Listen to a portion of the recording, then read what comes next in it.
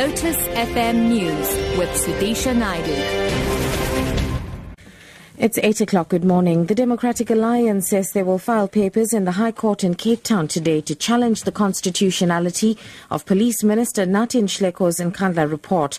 This comes after the National Assembly approved the ad hoc committee's report, which exonerated President Zuma from any liability in the Nkandla security upgrades. The Nhleko report contradicted Public Protector Thuli Madonsela's report, which recommended that remedial action for the president. James Self is the DA Executive Federal Chairperson who was serving on the ad hoc committee. Our lawyers will serve papers on the President and the Speaker and the Public Protector because, in our view, entertaining the Police Minister's report and substituting the Police Minister's report for a remedial action by the Public Protector was illegal and unconstitutional.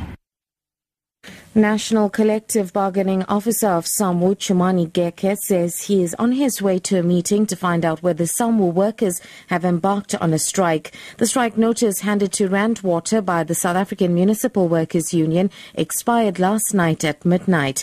This comes after Rand Water failed to meet the salary demand of a 10% wage increase, offering 7.4% instead. Residents of Johannesburg, Pretoria and parts of Mpumalanga could experience water interruptions as more than 4,000 members of SAMWU at Rand Water threatened to down tools. The Justice and Correctional Services Minister Michael Masutha has defended his decision to seek legal advice on the release of Oscar Pistorius, saying it has nothing to do with publicity. Pistorius is scheduled to be released on probation on Friday. Masutha says although it's a high-profile matter, he wants to make sure that the law has not been misinterpreted. Nothing to do with the fact that it's a high-profile matter. What concerns me most is that if we say this is the law, we must be sure that this indeed is the law, because it would be egg in our face if it turns out that actually we've misinterpreted the law. My starting point is upholding the rule of law. That's what the Constitution requires. Pistorius was found guilty of culpable homicide after he shot and killed his girlfriend Riva Steenkamp on Valentine's Day in 2013. However, the state has filed heads of arguments to appeal against this conviction as they believe Oscar is guilty of murder. Steenkamp would have celebrated her 32nd birthday today, just 2 days before the scheduled release of Pistorius.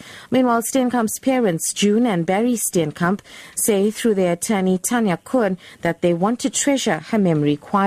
They want to really dedicate today to Riva. It's her birthday. It's a personal thing. It's a personal matter to them.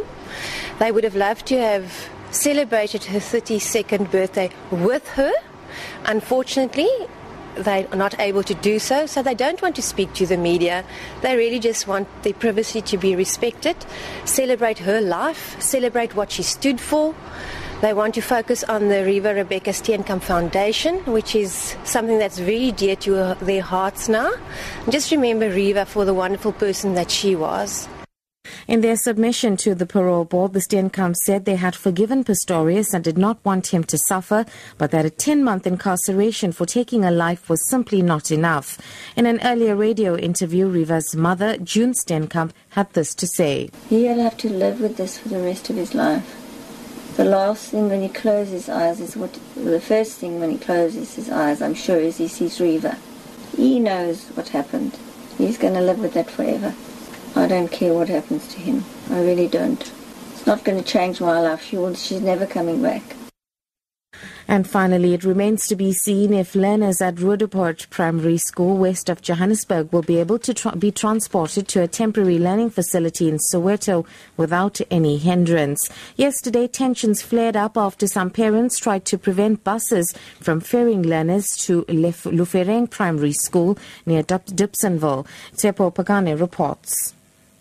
Learners have started arriving at the Roodeport Primary School, where they are expected to be transported to Lufereng in Soweto. Some of the learners and few parents can be seen gathering at a nearby park next to the school. Chaos erupted yesterday after some parents tried to prevent buses from transporting pupils, expressing safety concerns.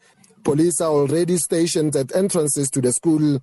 Gauteng Education MEC Panyaza Lusiufi is expected to meet a mediation team today that has been set up to try and resolve the impasse. Tapapaka, SABC News in Davisonville.